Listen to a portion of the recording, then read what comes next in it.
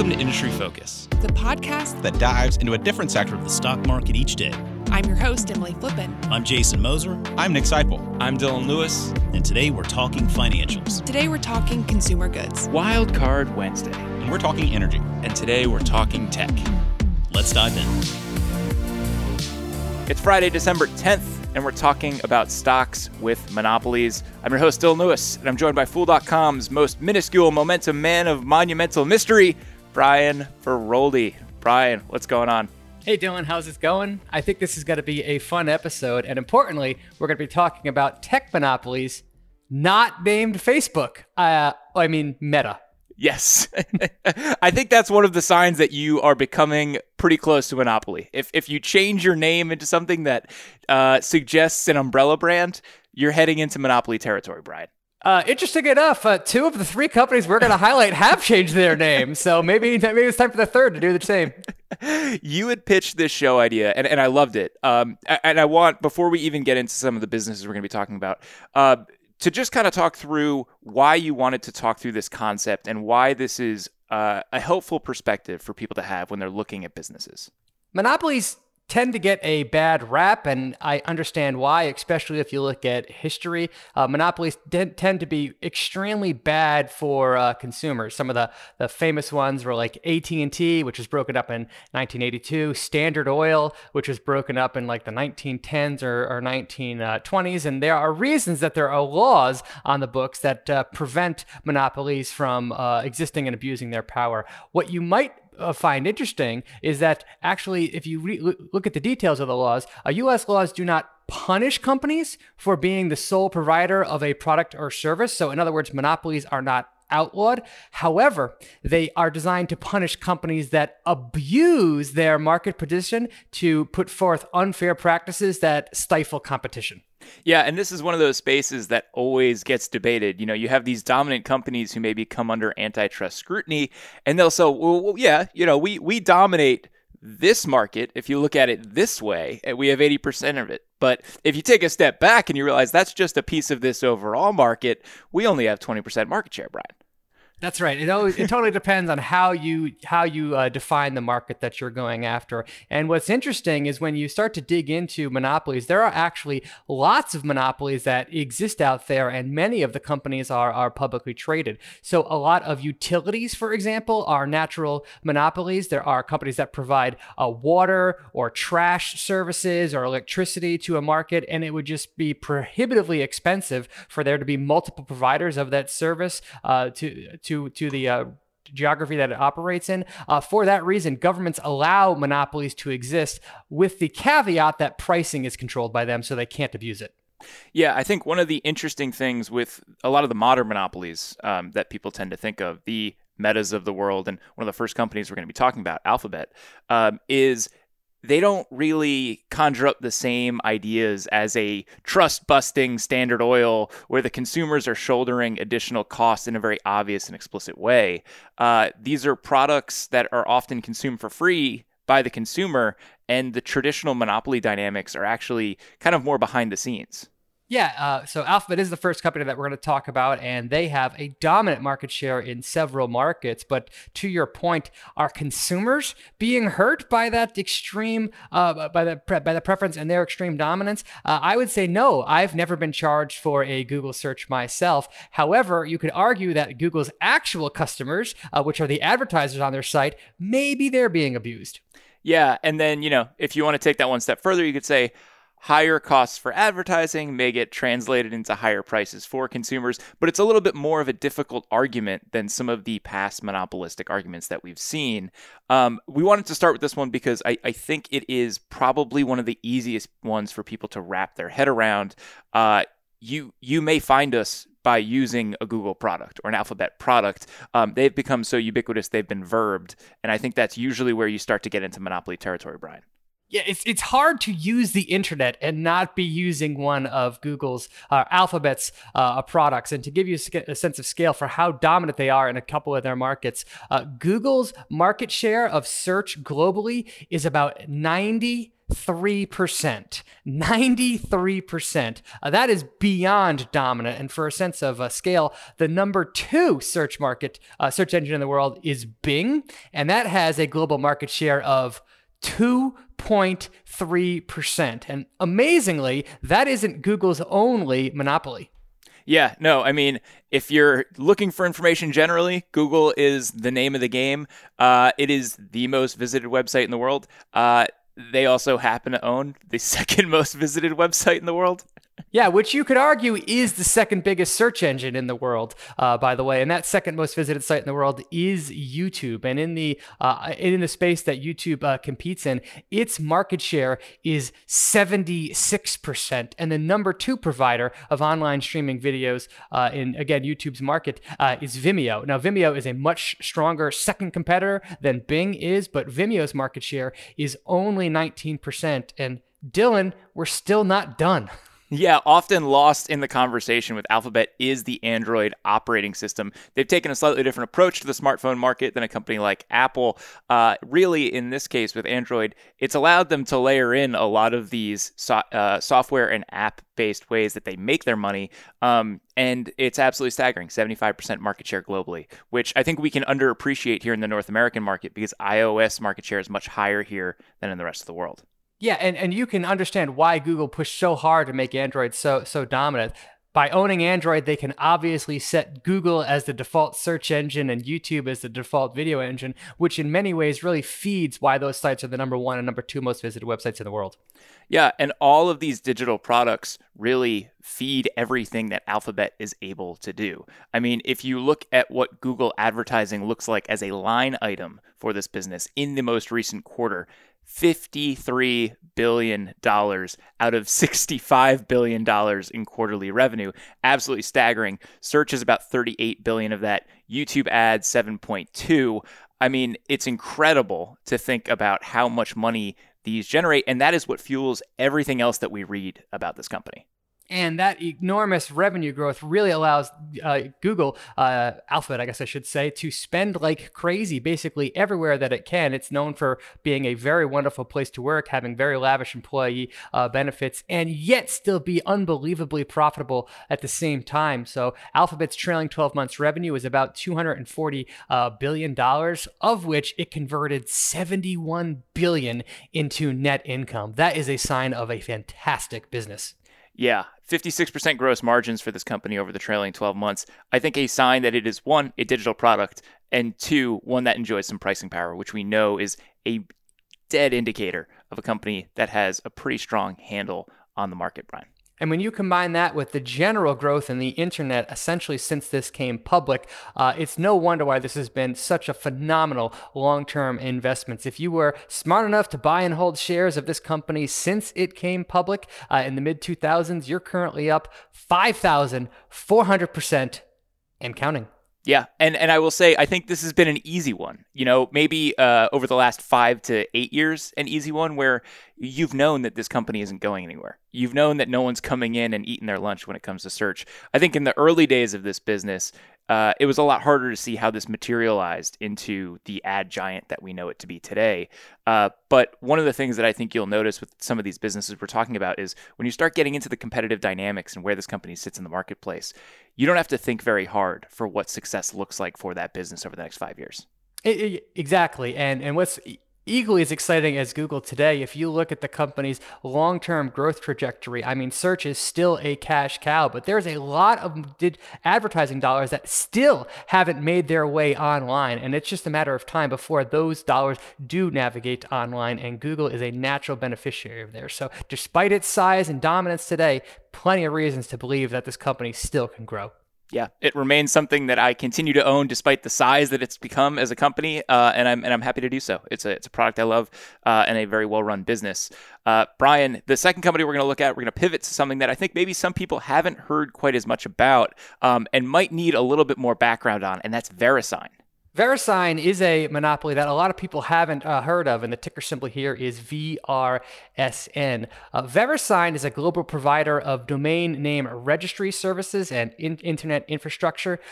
Breaking that down to simply, if you operate a website that ends in .com, .net, .gov, .jobs, or .edu, you're a VeriSign customer, even if you don't know it. VeriSign is the exclusive provider of those top-level doc names, thanks to an agreement that it has with a nonprofit group called the Internet Corporation for Assigned Names and Numbers, or ICANN, and another agreement that it has with the U.S. Department of Commerce. And that .com top-level domain is incredibly popular. For a sense of scale, there is about 364 million domain registrations of all top-level domains globally, and 157 million of them end in .com. It is by far the number one source.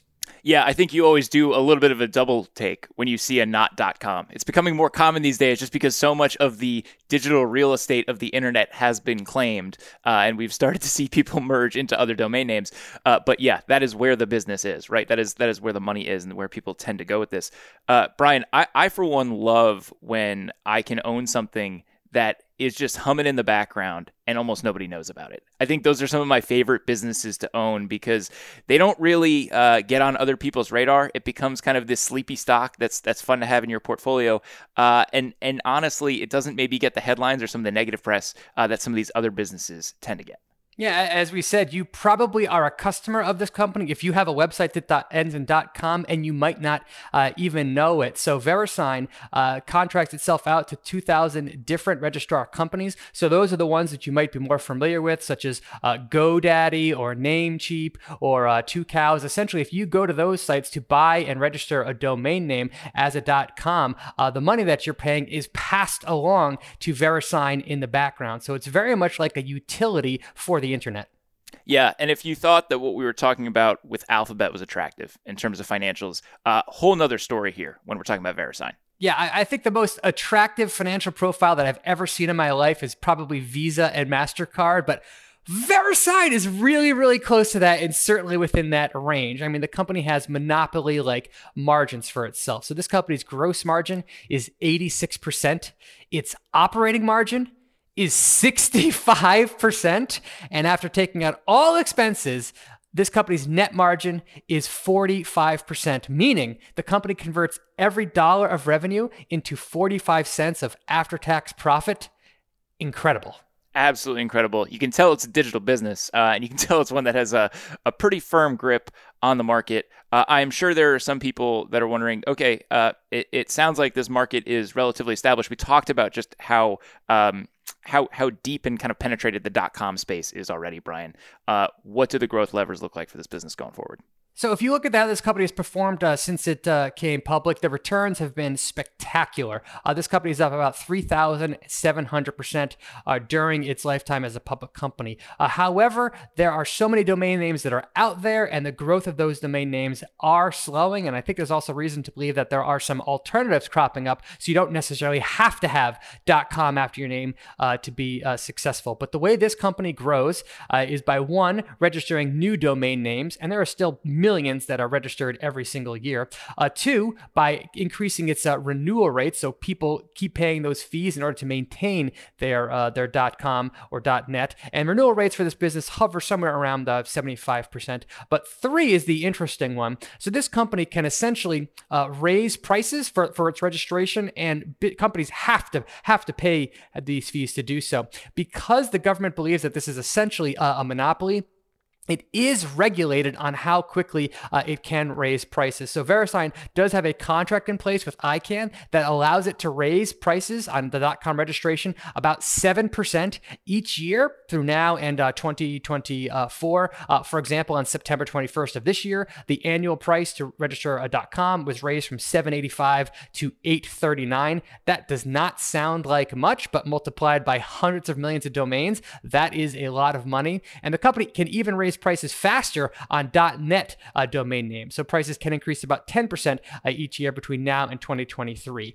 So there is a limit to how fast this company can raise prices, and there's also contract risk with those things being renewed every time they come up from renewal. But that is essentially how this business grows. Yeah, and I mean, even if you're just looking at the pricing power element of this, that's 7 to 10% annual growth that they're probably able to work in, even without bringing in new customers. If you bring in new customers, you're able to accelerate on top of that. 7 to 10%, Brian, is basically what we expect from the S&P 500. And so, that's okay. And really, knowing that you have the kicker of whatever they're able to bring in for new customers, that's a pretty compelling business idea. Yep. And if you look at what management is doing with those extreme profits, it's basically plowing all of that capital into share buybacks. So this company's diluted share count is down about 30% over the last 10 years. And another fun fact about VeriSign, it hasn't gone unnoticed by Warren Buffett. Berkshire Hathaway is actually the largest shareholder of VeriSign, owning about 11.5% of the business. Yeah. I'm certainly interested in this one, Brian, one that I think I had overlooked, and one of the joys of doing the show with you is I get to check out some companies that maybe missed my radar.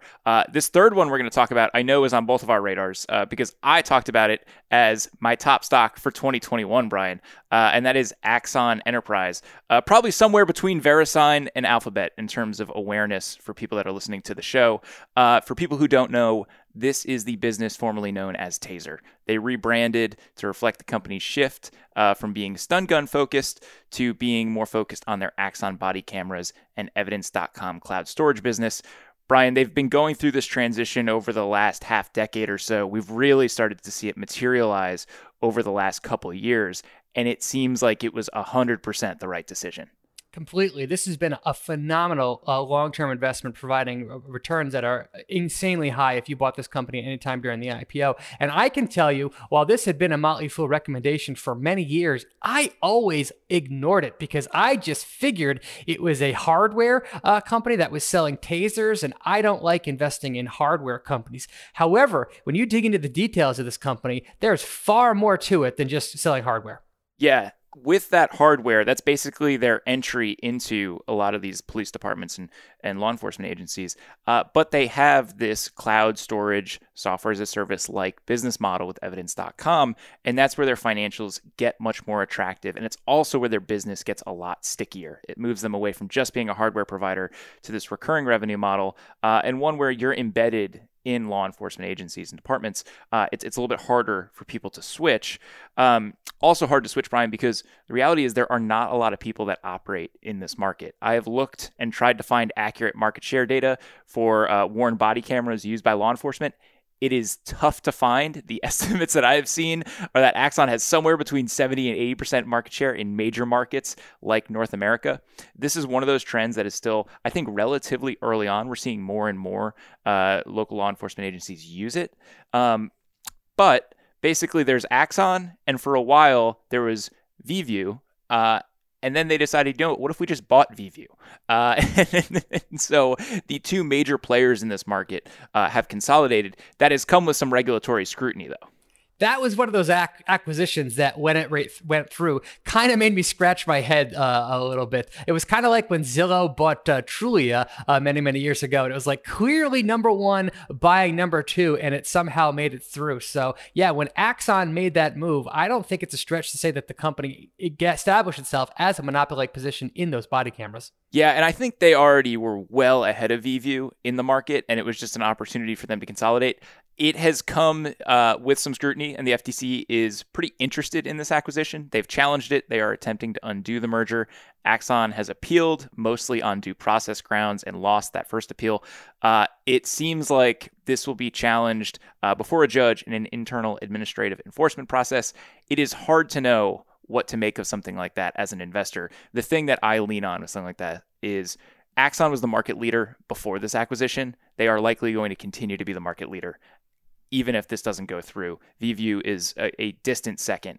They really came into the fold because they had reached a major market in the New York City law enforcement, and that was kind of what spurred their interest in the business. I think one of the other competitive risks for this, knowing that they have the number two player, is that there are some companies that operate in law enforcement technology that may expand where they currently are and move a little bit closer into body cameras. And Motorola is really, I think, one of the main companies to watch here. They've been a supplier of law enforcement for things like radio, dispatch communications.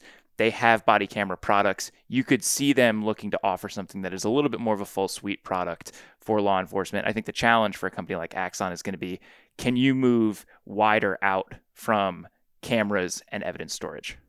And that, to me, is such a reason to be so bullish on Axon. Yes, other companies can produce hardware that competes with Axon, but they have really taken on an Apple-like ecosystem to all of their products to make sure that they all complement each other and work together. So Evidence.com is the software that kind of ties everything together, but they're also making their products so that if you use one, then the other products that are associated with it actually automatically work and help with record keeping. So while there is competition out there, I could see them having a very hard time displacing Axon because it's made such investments in that software. Yeah, and I will say this has actually been a market underperformer year to date. It's a business that's slightly underperforming the S&P 500. I remain incredibly bullish on it. It's one of my top winners. It's a company that I've owned for a long time. And one of the reasons why is you look at the financials, it has a lot of those monopolistic business traits to it. It's posted 20% plus year-over-year growth for the last 5 years. They are clearly a business that is in a growth market, and they own the growth market. 73% of revenue tied to subscription bundles. 63% gross margins. I think that's where you start to pay attention. And this company is losing money, but really it's because I think they are spending a lot in SG&A and R&D, trying to make sure that they maintain their market leadership position. This is a business that was making money, posting positive net income just a couple years ago. I think choosing to make those investments as a business now. Yeah, plus they also had that business model innovation where they knew that if they got a police force embedded with Evidence.com, that eventually they would really cement themselves as an almost hard to get rid of supplier. Because of that, they gave extremely favorable pricing terms for police departments to get them to make that switch. And if memory serves, they actually give it away for free for a year. That's obviously going to take a toll on your financial statements. So I would argue this company's financial statements don't accurately represent what the business has actually been doing over the last couple of years. Yeah, and interestingly enough, we're still in the phase where, for the most part, the TASER business is the largest piece of revenue. Axon is catching up. It's going to take it over in a couple quarters. You can tell it's getting there, but it's not quite there yet. And even though that's the case, company's up 800% since early 2016. And that's when the Axon narrative and this new pivot for them really started to take hold and became something that people were paying attention to.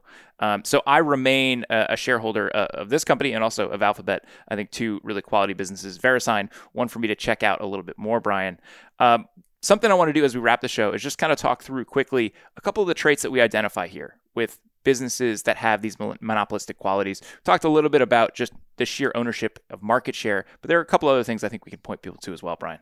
Yeah, in general, when you're looking for companies like this, something that you could be looking for is relatively stable and predictable business performance. A way that you indicate that is just by looking at the margin profile of a company. I mean, one simple thing you could do is sort all the companies in the world by net margin, and the ones that have the absolute highest ones, probably a good indication that the business might possess monopoly-like qualities. One thing that is worth noting about these companies is while they might have a lock on their current market, that doesn't mean that they're not susceptible to market dynamics and huge risk down the line.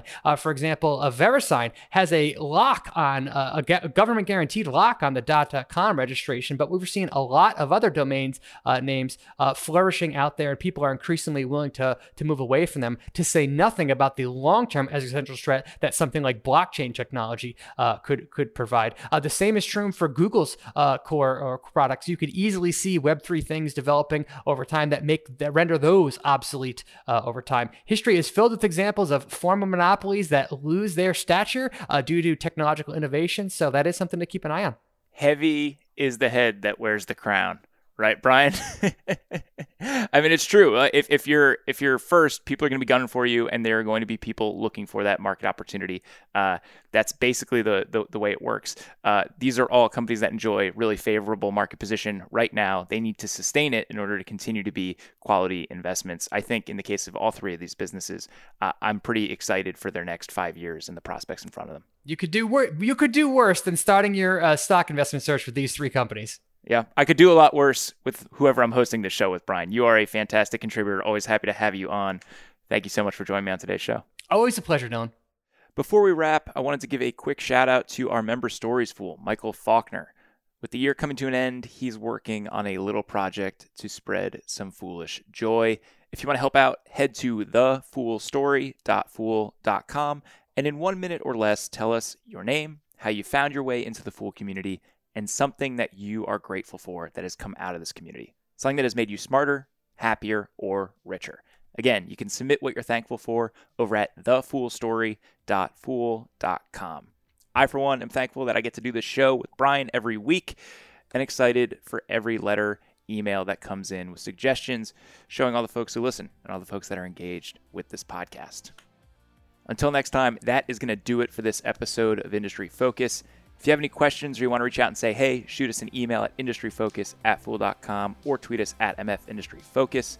If you're looking for more of our stuff, subscribe on iTunes, Spotify, or wherever you get your podcasts. As always, people on the program may own companies discussed on the show, and the Motley Fool may have formal recommendations for or against stocks mentioned. So don't buy or sell anything based solely on what you hear. Thanks to Tim Sparks for all his work behind the glass today, and thank you for listening. Until next time, Fool on.